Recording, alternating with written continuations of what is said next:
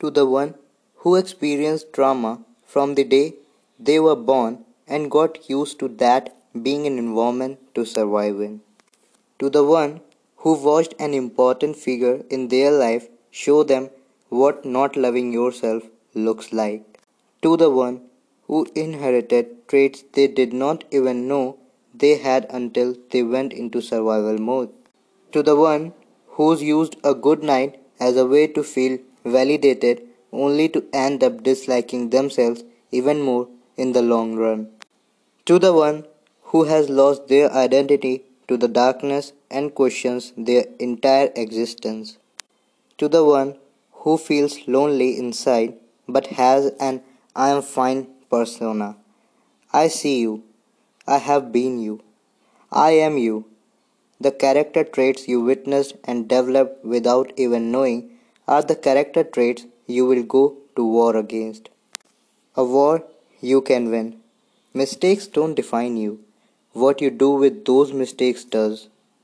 Choose to save yourself the way you desperately try to save others. You are in a crisis and the things you are doing to cope are not normal. You might feel like you dropped 100 feet and you don't have the energy to climb that high, but the first step is one of the hardest. Once you start climbing, you are making a commitment to yourself to do better. And the old habits that are trying to pull you down along the way are just as hard, if not harder, than that first step. It's going to feel easier to fall back down because down looks closer than up. Fight against it and keep climbing. Make new habits, healthier habits that become your new way to survive. You have survived a lot, but your life is not over and you will need to survive more.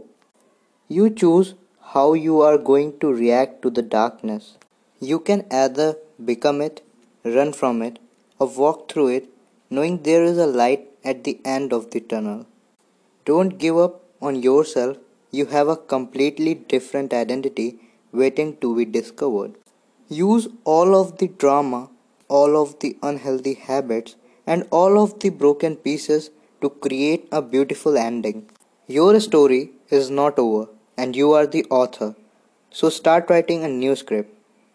Peace out.